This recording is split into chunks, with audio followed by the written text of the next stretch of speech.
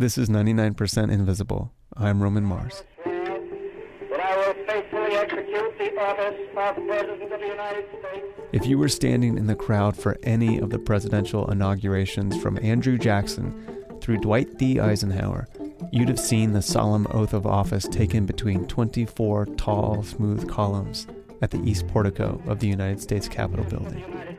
So help me God.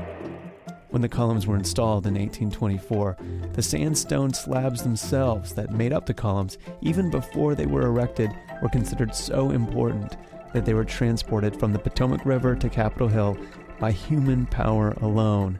No lowly mules were deemed fit to move such sacred objects.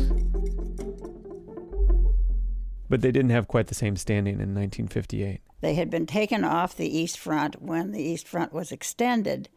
They were stored down along the Potomac, crated, slowly disintegrating. After the renovation of the Capitol, the columns all got the boot. The notion was horrifying to Ethel Garrett, and she conscripted her friend Betty Ray. I'm Elizabeth C. Ray, known as Betty Ray. And sometime in the 1970s, they made it their mission to get the columns back on their feet. I thought this would be very simple. I mean, who would say, couldn't do this? It turns out plenty of people stood in the way. Technically, they still belong to Congress. And after 10 years of meetings... You had to appear before various committees. And more meetings. And then they would have another meeting. And fundraising. I had to appear before the National Capital Planning Commission. And hiring architects and surveyors. I learned a tremendous amount about bureaucracy. The columns were moved from storage. From the area along the Potomac, they were put on trailers and strapped with, bands of steel things on mattresses, old mattresses, and they've then brought to the National Arboretum. The Arboretum is a swath of greenery nestled in among the warehouses and gas stations at the edge of Washington, D.C. It's where the old columns of the U.S. Capitol still are today. When you're walking up to the columns located on a high area in the meadow of the Arboretum, they're majestic. They're huge columns. They, of course, are freestanding. They are really majestic, and there's only one way to describing it: majestic. I could see them approaching from the field, and they actually look pretty majestic. The consensus seems to be that they look pretty majestic. It's pretty spectacular. That's radio producer Jess Schreibstein checking out the columns at the National Arboretum. So to my right, on the crest of this very small hill, are, I want to guesstimate, a couple dozen columns? I think it's 22. Right? With her is Chrissy Moore. She works at the Arboretum. So they have Corinthian tops on these columns, and they're lined up in a few rows, very tall. I understand why people think that they're from Greece or from Rome, because it actually looks like some old Greek ruin sitting on top of a hill. A definite, distinct grandeur about it that you won't see much outside of Washington, D.C. Independent of their grand presentation, the columns hold a certain power, even if they don't hold a roof. But not all of the old East Portico had a champion like Betty Ray. Yeah, my directions say, go downhill into the woods. Go down towards the bottom of the hill. There will be no trail. Don't worry. Keep walking. Several miles away from the National Arboretum, where there's no visitor center, there are no commemorative plaques. Then there'll be, at the bottom of the hill, there will be a trail that goes up into a ravine.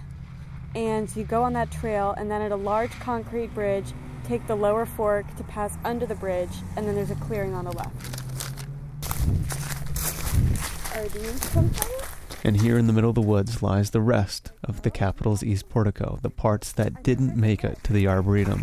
To the right of us are basically stacks and stacks of columns that we almost could have walked right by, I feel like. Could have walked right by, not even seen them. Yeah, because they're next to some buildings, so it looks like it could just be, part of some building materials. But if you look at it more closely, you see that they are actually kind of moss-covered and do look rather ancient. This place is 100 square yards of busted-up architecture, mounds of stone and granite, and decapitated heads of Corinthian columns weathering in the snow. But its arrangement is oddly intentional, with bits of building carefully stacked 12, 15 feet high, with wells and chasms spanning between. This is it? They're just going to leave them here? It seems kind of sad. They are the physical manifestation of the parts of history that didn't make the cut. They do look a bit sad. They look pretty dejected. Wow. Okay. quite a climb up here. Ugh. Whoa, this one's wobbly.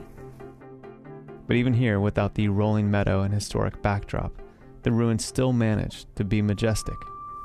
I think if I discovered this when I was a kid, I would have felt like I discovered the lost world. Yeah, it feels a little like Atlantis.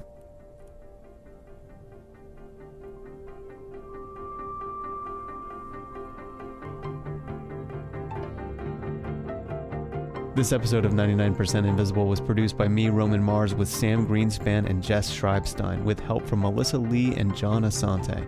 The four of them have their own fledgling podcast called Whisper Cities. Learn more at whispercities.org. This program is made possible with support from Lunar, making a difference with creativity. It's a project of KALW, the American Institute of Architects San Francisco, and the Center for Architecture and Design. More, including cool pictures of big columns at 99percentinvisible.org.